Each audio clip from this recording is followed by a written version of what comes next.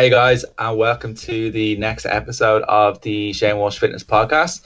So thank you guys for all of your messages over the Christmas break, and thank you very much for continuously to listen over the Christmas break as well. It means a lot. And this week is a very special guest. It was actually recommended to me to get him on by one of my colleagues who has messaged Dr. Mike a few times. And so anyone who doesn't know who Dr. Mike is, his real name is Dr. Michael Bana. He is an NHSGP. He's also director of British Society of Lifestyle Medicine, and he is the co-host of the Fitness Unfiltered podcast. And Mike is one of probably the most genuine people to follow up on Instagram. He has been, we were talking off air about kind of IFS, Mike was actually at my graduation without even realizing it. So Mike, thank you so much for coming on today onto the podcast. Thank you for having me. I'm very happy to be here. So Mike, for anyone that isn't aware of your story, can you tell us a little bit more about yourself and kind of how you got into the kind of the health and fitness kind of realm and kind of the podcast realm, all that kind of stuff? Sure. So like even saying those words out loud seem completely ridiculous to my young self from years ago, because I grew up with absolutely no interest in physical activity or nutrition or anything like that. Very inactive. I just liked eating junk food, going out for dinners, the usual sort of socializing stuff. And as I grew up and got increasingly what I would say is unhealthy and overweight for me, I started to realize I probably needed to do something about this. So I started looking more and more into it. To cut a very long story short, had a fairly dramatic lifestyle transformation, and got much more into the ideas of nutrition and physical activity and learnt more about them. And in doing so, realised that that I was entirely clueless about those things until I'd specifically looked into them. And it struck me as slightly odd that someone can be a GP and can spend all day, every day trying to get people to be healthier without actually very much insight into what can make people healthier from their own lifestyle point of view. So that's how I ended up getting involved with the British Society of Lifestyle Medicine, started doing more stuff on social media, education and learning and all of that kind of stuff. So that's it really. And was there one epiphany moment that you had that you needed to kind of start to kind of move around a little bit more and kind of potentially watch your food and stuff? I think there were quite a few. And actually, this is an interesting thing. I was in a discussion with some people at a talk the other day, and they were saying that every time you tell a story about something that you remember, your memory gets reprogrammed about this story. And I was thinking about this the other day, like each time I've told this story, it probably becomes more and more like a pretend story than an actual real story. But I mean, there were a few bits. There was stuff like having to buy new work trousers, and every time I was buying new work trousers, they just had to keep getting bigger. And I just kept telling myself that the sizes are changing because it's like fashionable now that the waistband sits lower, so that's why I need a wider waistband, not because I'm getting bigger.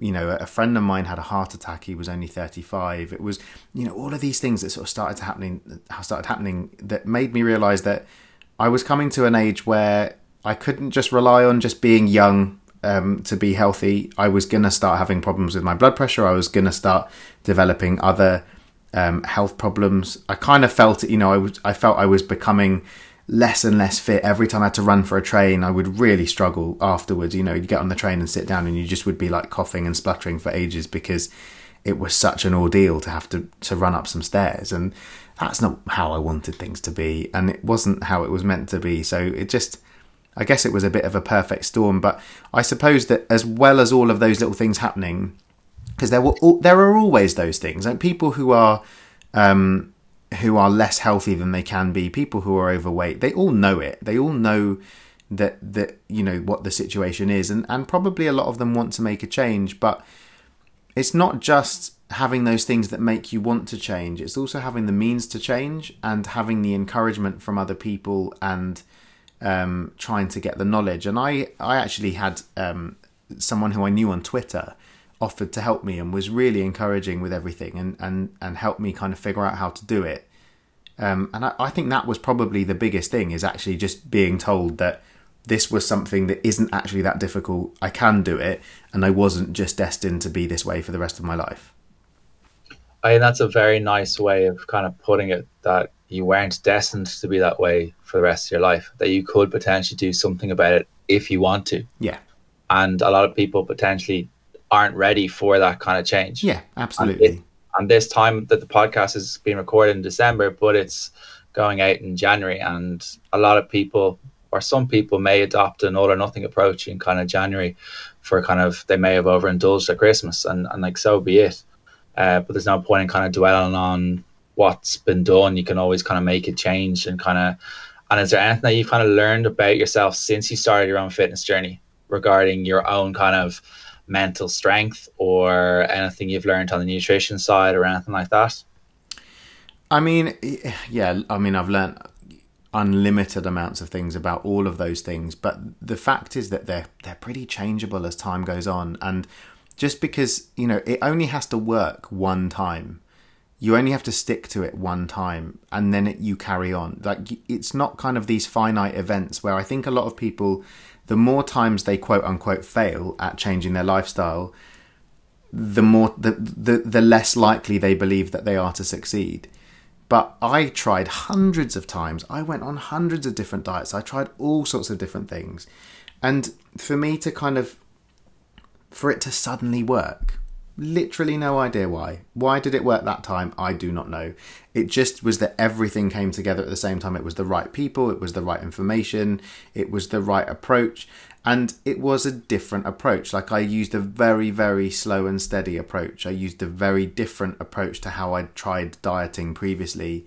And, you know, I tried other things since then as well that also didn't work, and then went back to stuff that worked. And I still have times where, you know, I've had quite a few periods since then where, you know, I've put on weight and then I've said, right, I'm gonna now go back on a plan and do it, and it's not worked. And within 2 weeks I've been like, oh yeah, but cake, you know, it, like, sometimes you won't be adherent and sometimes you will. And it, rather than beating yourself up and feeling guilty about it and thinking, oh, it's such a shame, it's the knowledge that it's totally possible to do, and each time you do it is totally unique.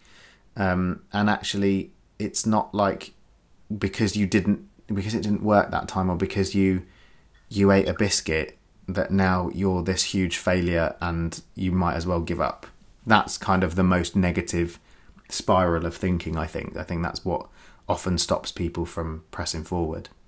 And I think a lot of people also associate with the diet to say that they that they are their diet. I had a phone call with one of my online clients a few days ago, and she was losing a good bit of weight, and she was kind of out with the girls who hadn't seen her in a while.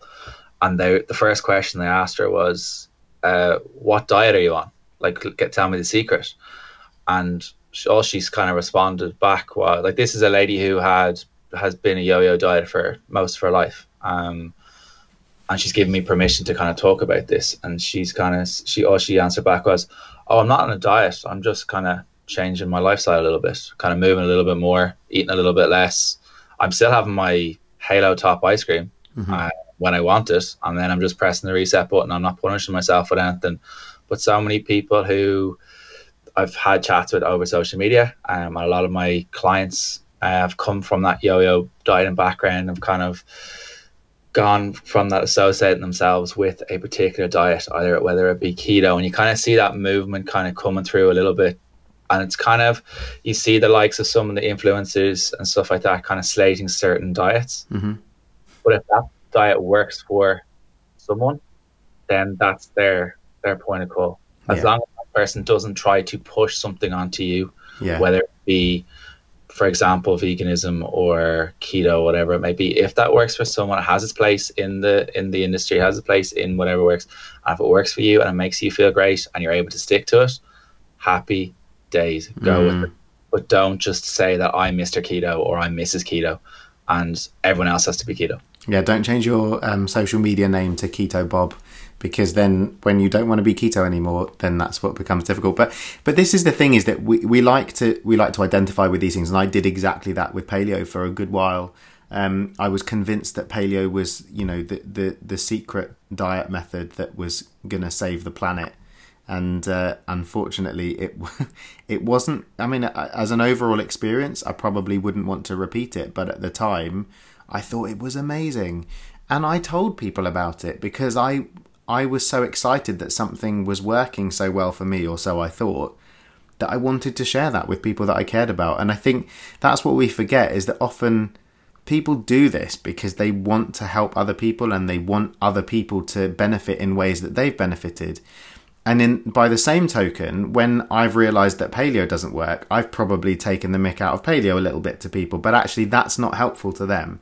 I think what we just always have to remember is that we're all different, and what works for one person doesn't work for other people. And I think what gets lost in translation is that people think that that means that your physiology means that you should be keto. Like keto will work for you because you're wired differently, or, you know, because your physiology works differently, or metabolism is different, or whatever. And the reason that we know, because social media has been hammering this to us, that different diets work because they create a calorie deficit, and they happen to work better for different people because of how they fit in with their lifestyles, or how they fit in with their psychology around food and all of those sorts of things, and how they like to socialize and stuff like that. But we still have to remember that those things are different for everybody, and we should live and let live. And it is. I actually had a relatively interesting experience with a friend of mine who sent out a group message inviting me to a Herbalife party. And as you can imagine, my heart sank when I got this message saying, "Would you like to come to my party to look at these amazing products that have changed my life, blah, blah, blah." So I was like, "Oh, this is going to be interesting." And it was somebody who I have a huge amount of respect for, and continue to have a huge amount of respect for. And I messaged her privately and I said, "Look, as you know, like, I've been learning a lot about nutrition and all this kind of stuff. My view of Herbalife is probably very different to yours, judging by your message. If you don't want to hear about it, I'm more than happy to keep my mouth shut. But if you're interested in what I have to say, let's have a chat about it." And she was like, "Yeah, cool. Like, I definitely want to hear, what you're saying." And I told her all about, what my experiences were with it, the reasons that I felt, it wasn't my cup of tea, etc. And I'm trying to be diplomatic here. And she told me about all of the reasons why it had changed her life, and how she had found it amazing. And she was telling me about how she's like, "I know that the shakes themselves are nothing special, but it's more like the framework and the community that's kind of..." She was somebody who did a lot of traveling as part of her job. And she said that before she started on the Herbalife program, she would go to work with a bag of Haribo in her car. And that's what she would snack on all day until she got home, because she didn't have time for lunch. She didn't have anywhere to put lunch. She didn't really bother about any kind of stuff. So she would just snack on Haribo all day and then get home. But because she'd started the Herbalife program, she'd have a shake before she went out. Then she'd have like a yogurt and nut snack that she'd keep in the car that she'd have in a break time. And then she'd have this, and then she'd have this. And because of just being part of that program, she was taking more of an interest in her health. She was eating more nutritious food. She was eating more regularly. She felt more energetic. She felt better. And she was like, "I know it's not the shakes or the powders that specifically are doing that, but they are providing me with this framework and this community in which to do it." And what was really interesting to me at the time was that the words that she used to describe Herbalife were exactly the types of words that I was using to describe the gym that I'd joined at the time. And it really challenged me kind of in terms of my own thoughts and my own views to think, wow, everybody often just needs that thing to kind of hook them into changing their lifestyle.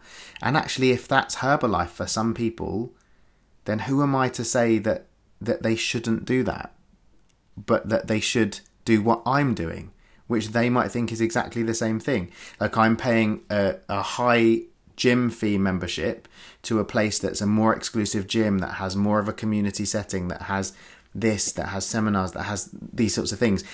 And someone could say to me, "Well, you're wasting your money. You don't need to pay your money for all of those things. All you need to do is exercise and eat better." You could just join a normal gym. And it's the same kind of concept, really. Like, and actually, when we think about these things and actually challenge ourselves and our biases on that kind of stuff, the world is a lot less clear cut than we think it is.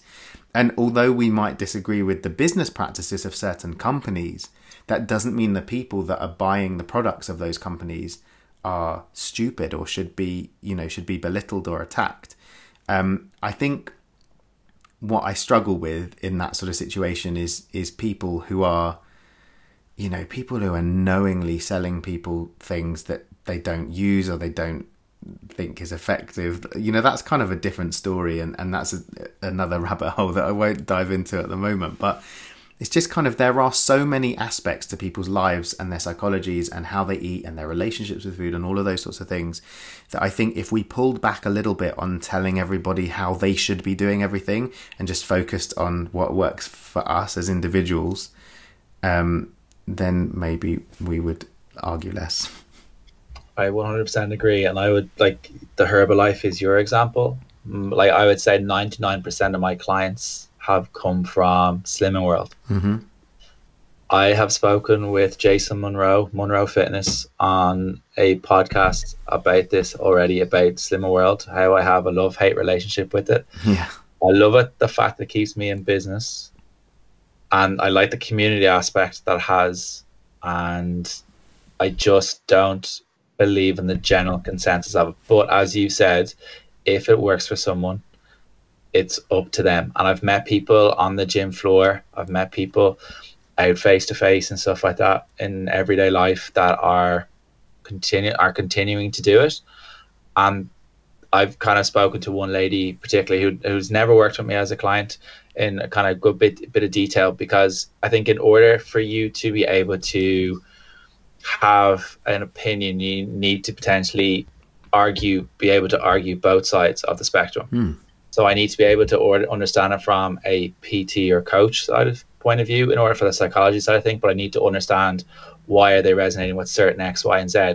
And Mary down the road may resonate with X, Y, and Z. I need to understand it for myself. I need to understand why they kind of attaching to a certain thing. And that lady that I'm speaking about was attaching to the whole community aspect, being able to have a chat with her friends, being able to keep herself accountable by weighing in every week at a certain time. And that was her way of, that was her accountability. That was her relief of kind of knowing that was coming every week.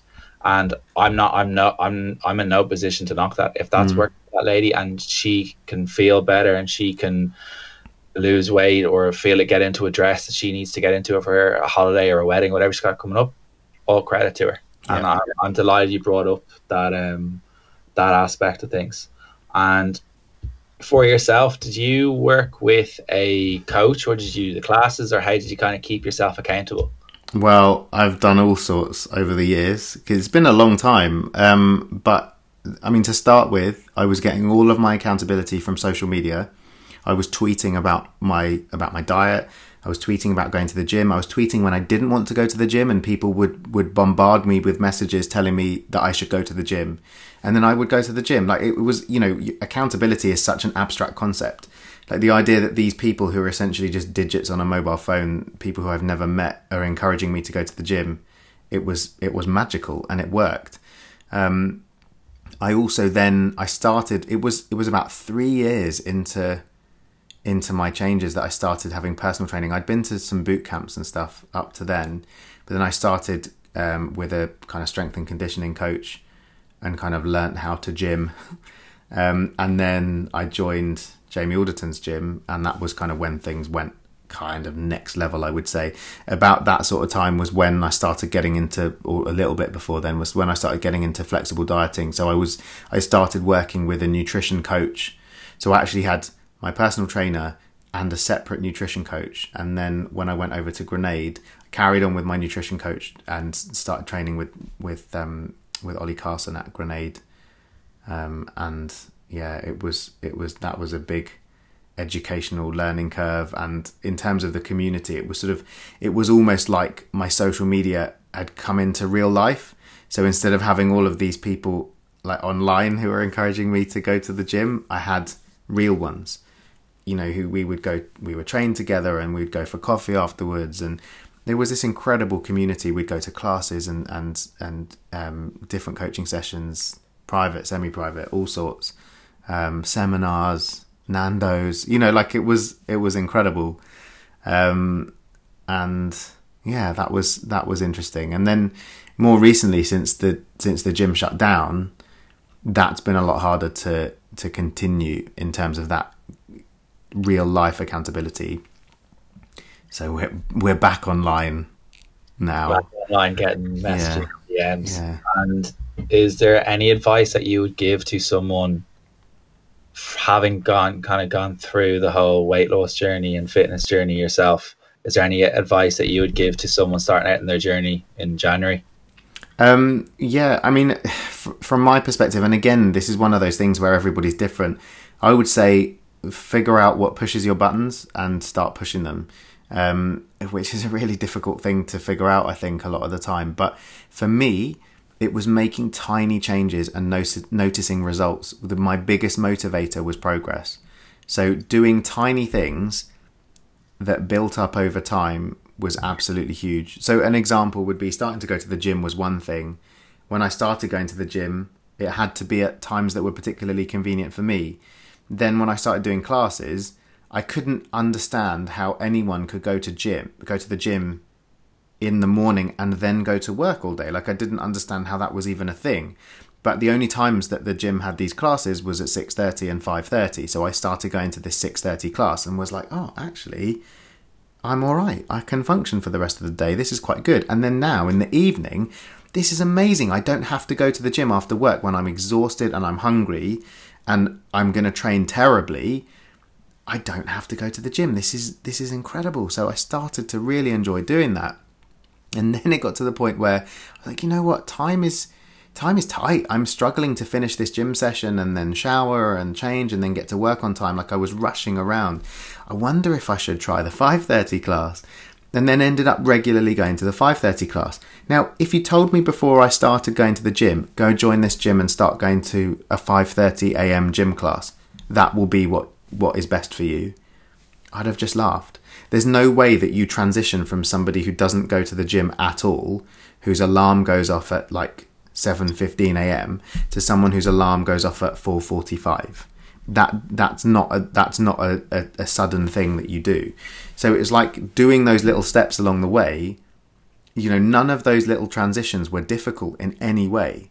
But suddenly, over the course of a year or 2 years, I'd gone from somebody who didn't wake up at all to go to the gym before work to somebody who wakes up at 4:45 and doesn't even think twice about it.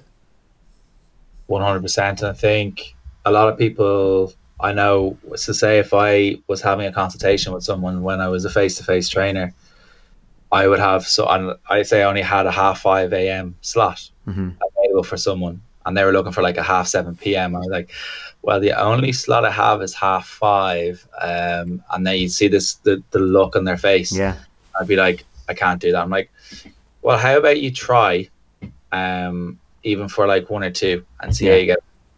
And then it could potentially become a routine. And I'd say nearly 100% of those people that have even tried with the kind of the tester of the 2 sessions at the 5:30, I have one of those girls for the last 18 months. Yeah, it's interesting. It's really interesting how easy it is to change your habits if you have a reason to. Yeah, and you need to find your reason why. I think that's the biggest thing that I would say. Like you were talking about earlier, that if you hadn't potentially made a change, that you potentially would have had future ailments with kind of cholesterol, that kind of stuff. For anyone that isn't aware of my story, my fitness journey only properly, I used to play football as a kid for years and probably stopped at like 24, 25, and then kind of lost a little bit of run of myself, was in a job I didn't like, had a real job as I call it. And then 2.5 years ago, woke up with 2 blood clots in my left arm. No idea what happened. Still have no idea. So my left arm, they couldn't find the one up in my neck unless my arm was out straight, and there was one in my kind of just the joint there. And then 2 weeks later, went back into my desk and collapsed with fluid in my lungs. That was me out of recruitment. That was me, my epiphany, like something has to change. It's the scariest thing in the world, and I wish that on no one about kind of that has to happen for you to have that kind of epiphany. But you like that was my way. That was my wake up call, and hopefully that doesn't happen to anyone else. But there has to be some kind of click along the way for you to be saying, "I need to make a change." And I've spoken to people. I gave a talk in a few months ago, and it was a photo or it was a comment from a friend. Yeah. I was kind of like, okay, crap, I actually need to make some sort of change. It could be running around with your kids. It could be a holiday. It could be a wedding or something like that. So just kind of like my tip for someone starting off their journey in January is don't go out with the gung-ho mentality of I need to lose X amount of weight in an X amount of time. Try and find something that will work for you. It could be walking. It could be working with a coach. It could be F45. It could be whatever you want. Just go slow, go at your own pace. And I guarantee if you start on the 1st of January in 2020 and continue going maybe 3 times a week or whatever it is, on the 1st of January 2021, you will be so much further along the line and so much happier with yourself. Exactly. You put up a post that a lot of people resonated with recently about some people need to know they can eat a donut and still be healthy, and they can eat a donut and still be happy. It's a very beautifully worded statement. Can you kind of expand what you've meant about it, and can you kind of just expand about it a little bit more? So I kind of seem to straddle this line on social media between, I follow a lot of people who are classic fitness industry people, personal trainers, competitive people, nutrition coaches, nutritionists, all sorts.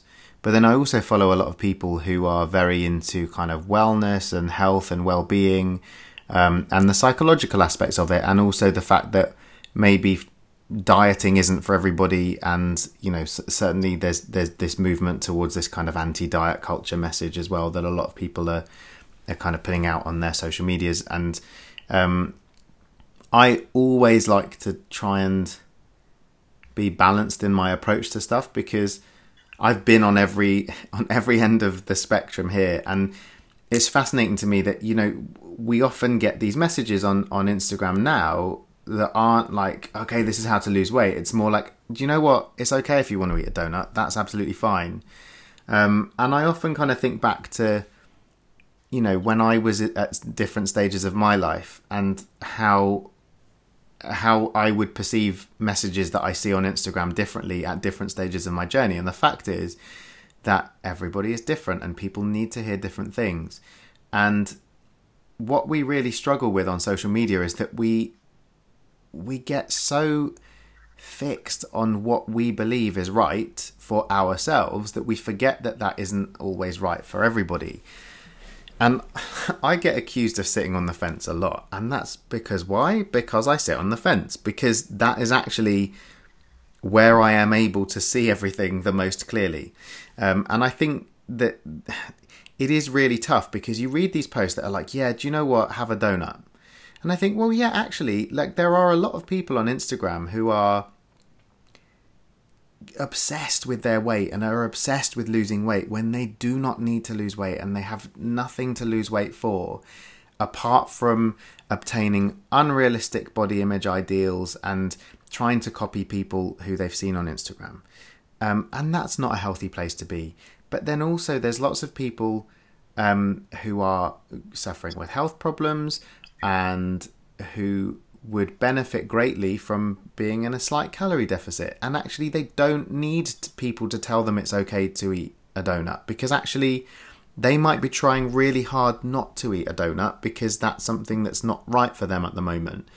And I actually had a message from someone on Instagram about how they were really struggling because they felt guilty that they wanted to lose weight. They said that they'd been on a cut and they'd been on diets and stuff, and they'd got quite lean, and then they wanted more balance, so they were starting to do more of a relaxed approach, but then they'd got to the point where they were just a little bit uncomfortable. Their clothes were a bit too tight. They felt, worse in their performance at the gym and exercising and stuff, and a bit more unfit.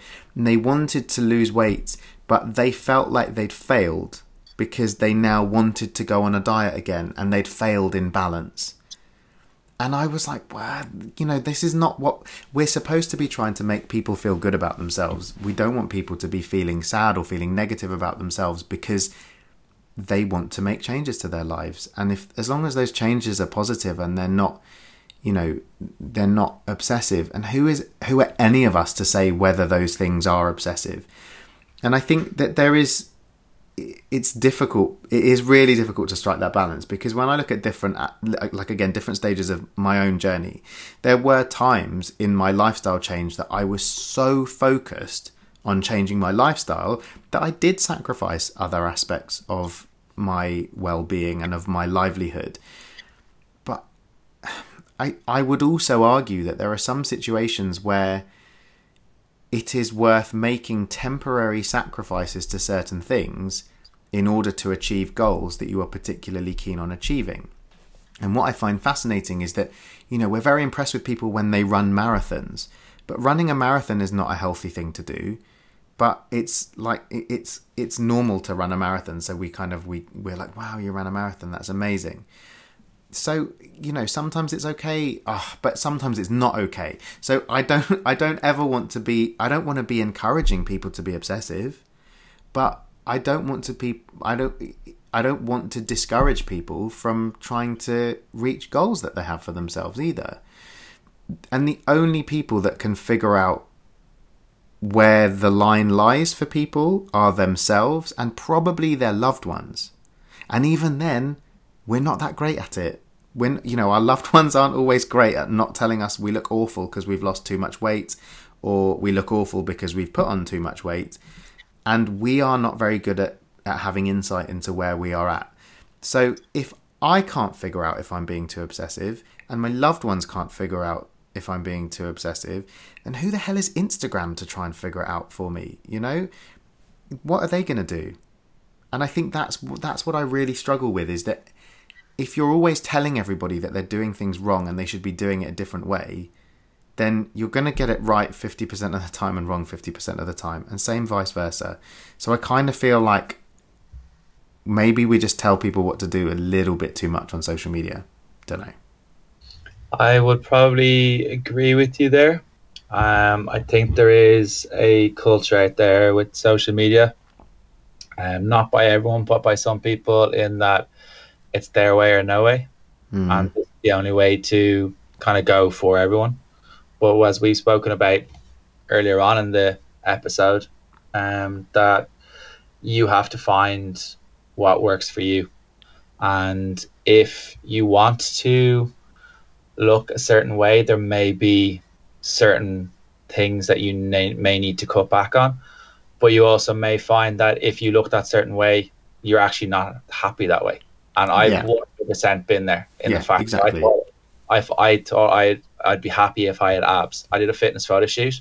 I've never been so unhappy and carb hungry in my life. And I thought that's what was happy, but I'm a little bit heavier now, probably not as lean as that, or definitely not as lean as that, but I'm a hell of a lot happier. My training, I'm focusing on getting the strength and kind of building up the endurance, getting the fitness up, and that's what I'm focused on. And taking progress photos and seeing how you look that way. And sometimes family and friends can be a little bit too honest, can be a little bit too forthright with their comments, but they're ultimately the ones that are going to pull you back in the straight and narrow if they're in your kind of little inner circle.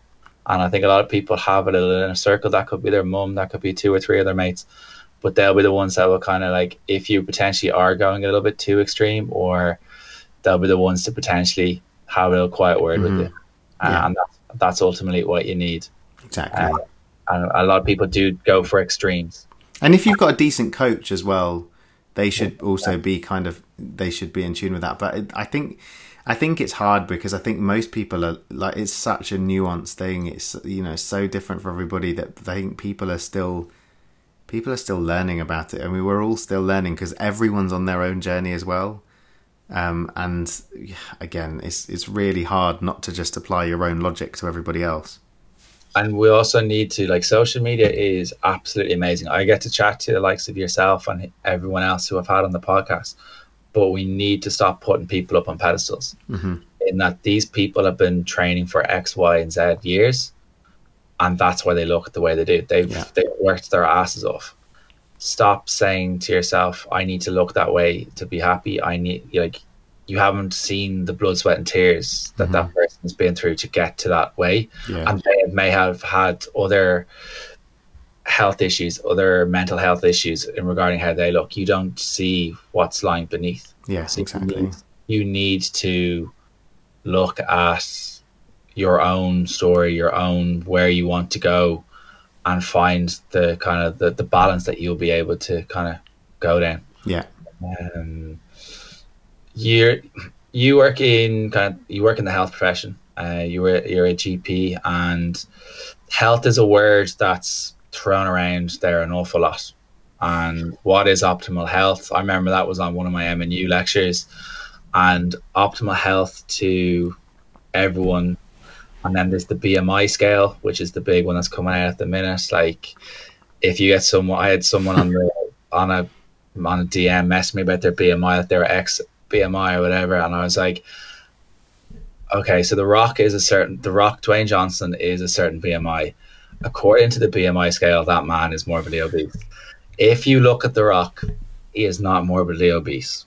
He is massive, but he's massive in a strong looking way. So can you kind of talk about kind of like what is optimal health, the whole thing about the BMI scale and kind of all that kind of stuff?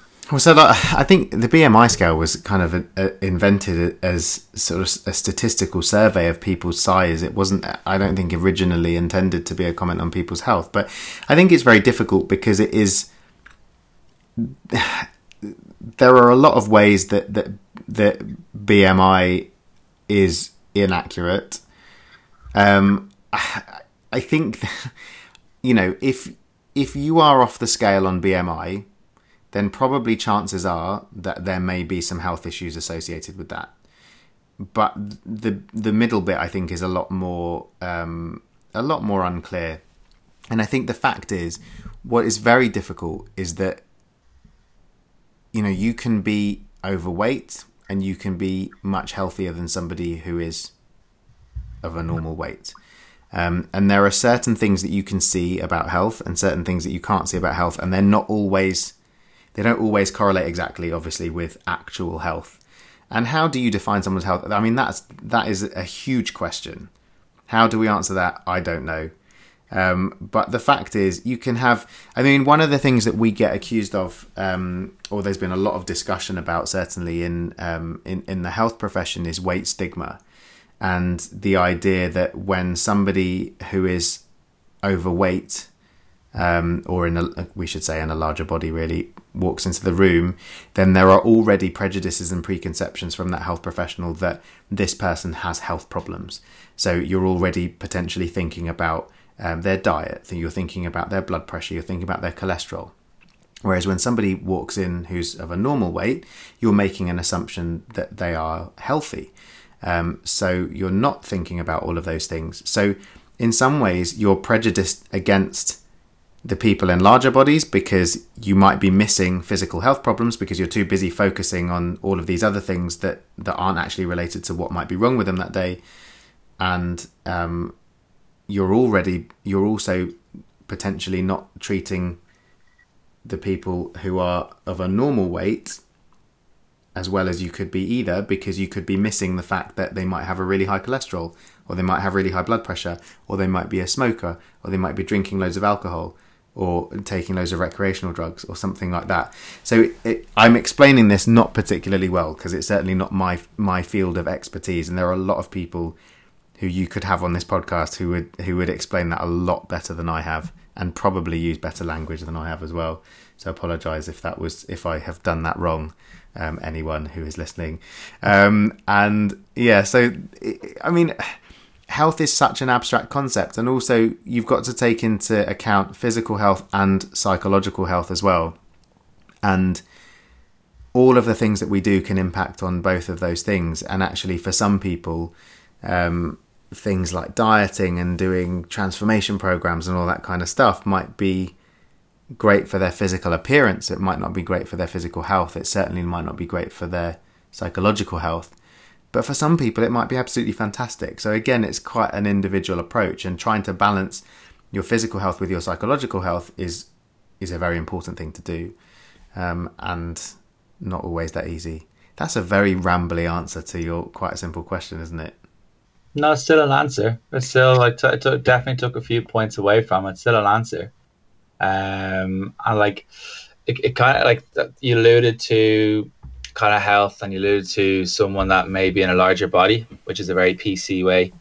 But then there's the whole movement of health at every size, which is the thing that's kind of was out kind of a couple of months ago, I would say. Yeah, I've been schooled fairly heavily on this, because I've got this wrong on our own podcast actually, when we've talked about health at every size, and health at every size, interestingly, is really talking about what I've just mentioned, which is the idea of weight stigma. So it's not, I falsely misunderstood that that health at every size meant, well, you can be healthy at every size. That's actually not what it means. And again, I would encourage you to get somebody who is an expert on that to talk about it rather than myself.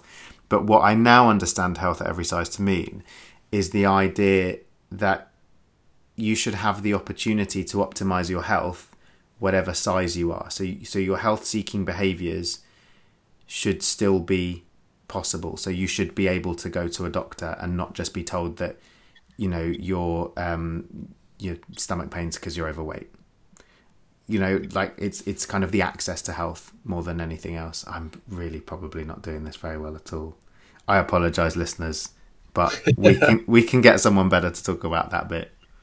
No, it's an answer, and it's a decent answer. I understand what the side of things that you're coming from. So it's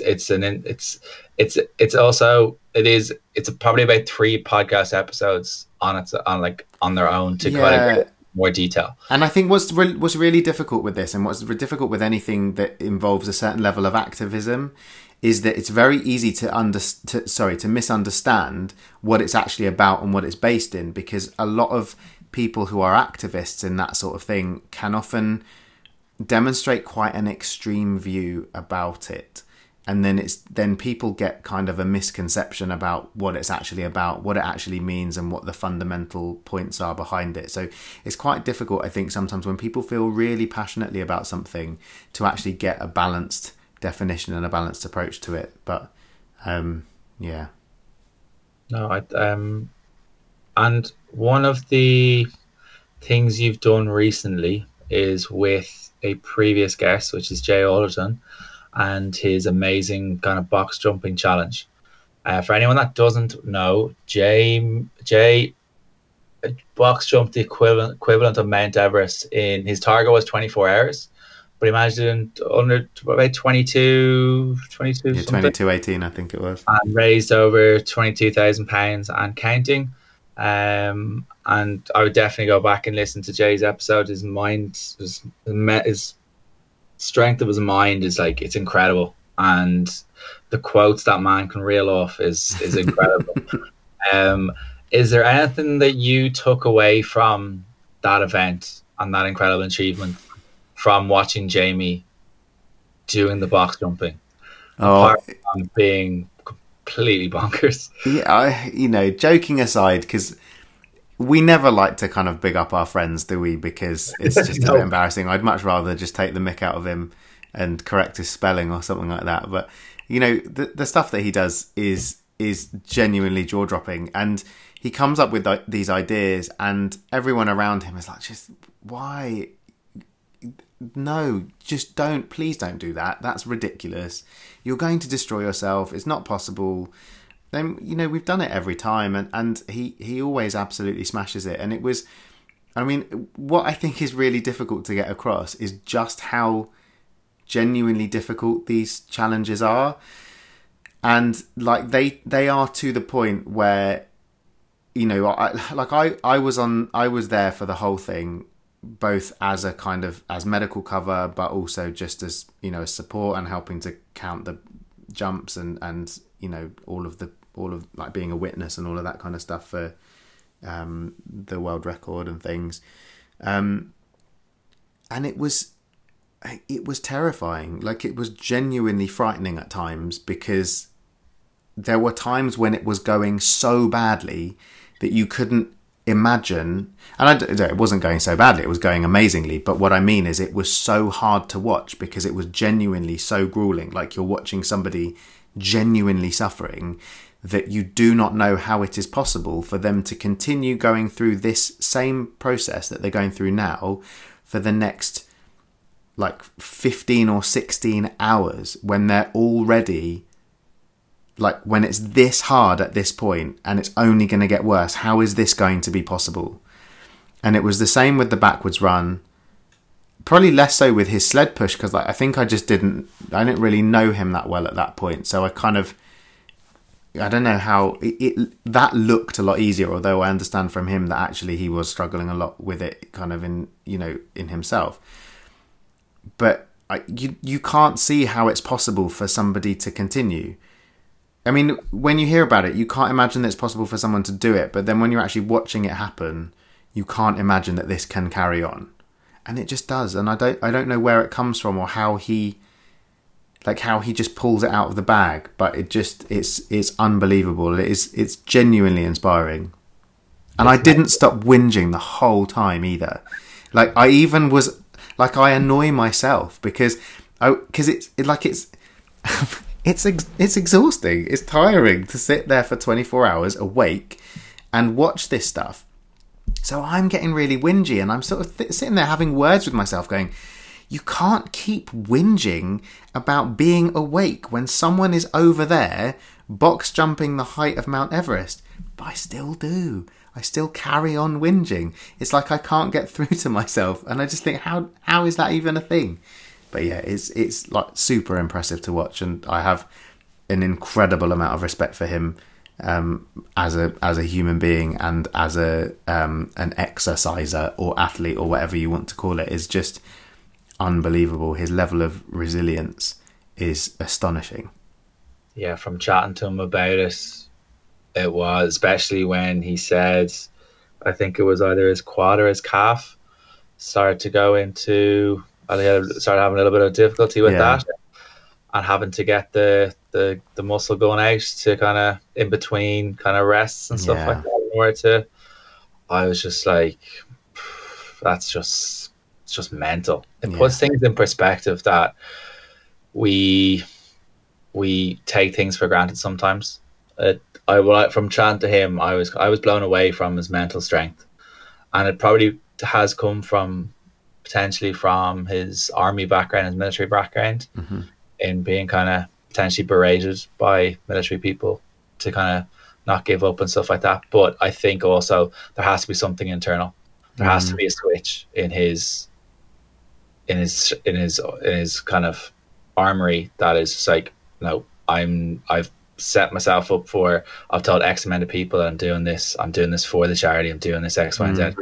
I'm filming this live to X amount of people. I just can't give up. Well, he like one of the things that I noticed that he did when, you know, he did this to raise money for Chestnut Tree House, which is our local children's hospice. And when he began the event, the guys from the hospice brought round a card, like basically a big kind of A3 card that had been made with the kids at the hospice. And like, it was mind blowing to even have a look at this card. And when he was struggling, the minute he started to struggle, he put the card on a chair, put it next to the box so he could see it all the time. And that was kind of like, you know, when you've got that sitting next to you, that's going to be a huge motivator to know what you're doing that for, when you're doing it for such an important cause and for such a big thing, for something that's going to actually genuinely affect people's lives. what a motivator as well. That's incredible. He didn't mention that when I was talking to him, but that's yeah. For on a less serious note, I've been told to ask you this question: where did the 7 rating system come out of? So yeah, set the scene. Explain. So I like to rate things out of 7. If something is good or bad, it gets a rating out of 7. And the reason for this, 7 good. 7 is excellent. Yeah, 7 is the best. And the reason this came about, I didn't come up with it at all. A couple of friends. Oh, I didn't come up with. Gosh, sorry. Siri wants to talk as well. I apologise. I didn't come up with it. Some friends of mine came up with it, and I was introduced to it by them. So Amy Gomer, very excellent lady, and also Alex Cibolaro, they introduced me to this concept. And basically what they were saying was that 10 is too many numbers, and it's very easy to sit on the fence. You can give an exact 50% score, and so if you rate something as 5 out of 10, it's 50%. It's neither good nor bad. So it just doesn't really work as a rating system. 5 is not enough delineations. They're all too close together. 9 is too close to 10, but you do need an odd number to allow the fact that it's very easily delineated. So you actually, if you look at all of the different things on the kind of 7 rating scale, 3 is bad, 4 is good. You can't use decimal points or anything like that. So literally you have to decide if something is good or bad. If it's bad, it's a 3 or below. If it's good, it's a 4 or above. So 4 is good, 5 is very good, 6 is excellent, and 7 is like outstanding. And then you've got 3 is bad, 2 is very bad, 1 is extremely bad, and 0 is like the worst. So it's a pretty good, like, it covers all bases. When you truly think about it, it just makes really good sense. It makes sense in a really, really weird way. Yeah, I know. And I have no interest in forcing everybody to adopt the rating system, because as we've spoken a lot about on this podcast, everyone's different and everyone has different needs. But personally, I have found the 7 rating system to be incredibly effective. And is the 7 very, very difficult to attain? I mean, it depends probably on how much of an optimist you are and how easy to please you are as a person, because you're the one that's rating it. So I get quite enthusiastic about things, so I often rate things as a 7 if I really like them. So I know someone that's going to listen to this podcast that you has messaged you about a certain fruit in Aldir Little. The Sun Gold Kiwi, no less, Mr. Dramatic Carl.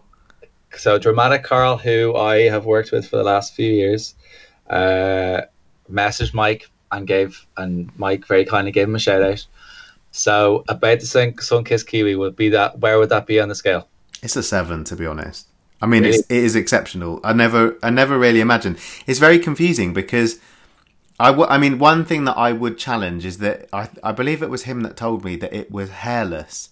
It's not bald entirely, like it is. If you not like me, no. It is. It does have some stubble, I guess. So actually, yeah, it is. It's not entirely hairless, but it is still like it's a different color on the inside, and it is just very sweet and juicy and amazing. Would you eat the kiwi with the skin on and the skin off? Both. Which would you prefer? I would prefer. I like eating the skin because I feel like it makes me feel healthy. Like I feel like there's goodness. I feel like there's fibre and stuff in the skin that is useful. But I feel like the skin somewhat detracts from how excellent the fruit is. So if I am like, I will happily eat it with the skin on, but I will usually try and like bite all of the skin off and then eat the middle on its own. That's interesting. I've never tried it with the skin on. You've never tried it with the skin off? On. Oh, okay. Yeah, it's not as good. I mean, and everyone who goes, eat it with the skin off, and like, yeah, so it's not as good. But you can eat it. Obviously, you can eat the skin. But I think the skin does slightly, because it's a bit bitter sometimes, and it does sully both the texture and the taste. but for convenience, it's very easy to eat it with the skin on. I'm no doubt Carl will listen to this, and Carl, there's your late Christmas present for when the episode comes out. I'm really sorry for your terrible Christmas present, Carl. I feel like you deserve better, but no, no, he deserves about the same. So that's all right. So what's coming up next for Mike? Is there any challenges you've got coming up, or are you gonna? I know you've kind of got working up until kind of Christmas Eve and stuff like that. But is there anything kind of coming up in the new year that you're going to be doing? I know the podcast and stuff is flying, and you've had some amazing guests. So Yes. definitely head over and listen to the Fitness Unfiltered podcast. Thank you. They are. It's very interesting to hear from three sides. Yeah, they're not always the same, and No. we don't always agree, which is amazing. And I'm so lucky to have such an excellent podcast team. Like I absolutely love doing the podcast, and I enjoy it so much. Probably too much, because I just care more about doing it than I do about necessarily people hearing it, which is, which is great for me because I get to do it and it's awesome. But yeah, I mean, we've got some incredible guests lined up. The thing that we're not so great at is organising ourselves. So we've got loads of people who have agreed to be on the podcast and who will be on the podcast, but we just haven't kind of figured out schedules and stuff. But it should be a good upcoming several episodes, hopefully. So that's really exciting. Do you know what? I'm one of those people that I struggle to plan beyond Christmas. So I'm sure I have some exciting things happening in the new year. Or actually, let's do that thing that people say on social media. Yeah, I've got some really exciting projects coming up. But unfortunately, guys, I can't share anything about them now. That's not true. I haven't. I mean, there's some bits and pieces kind of brewing, but nothing that is exciting enough to tell anyone about yet, for sure. No, I really appreciate your time, particularly so close to Christmas, for coming on. I appreciate yours. Thank you very much for having me. It's a genuine privilege to be asked. So thank you so much. And I've definitely learned a lot to take both sides, where to kind of, if someone's starting out their journey in the new year, and also a few other things as well. I like the statement about the donut. I think is a beautiful sentiment. I think people should potentially listen back to that and even head over to Mike's Dr. Mike II on Instagram and kind of read it themselves and see how he's worded it. So Mike, thank you so much for coming on today. Thank you. And yeah, thank you so much. Thank you. Thank you so much. That was awesome.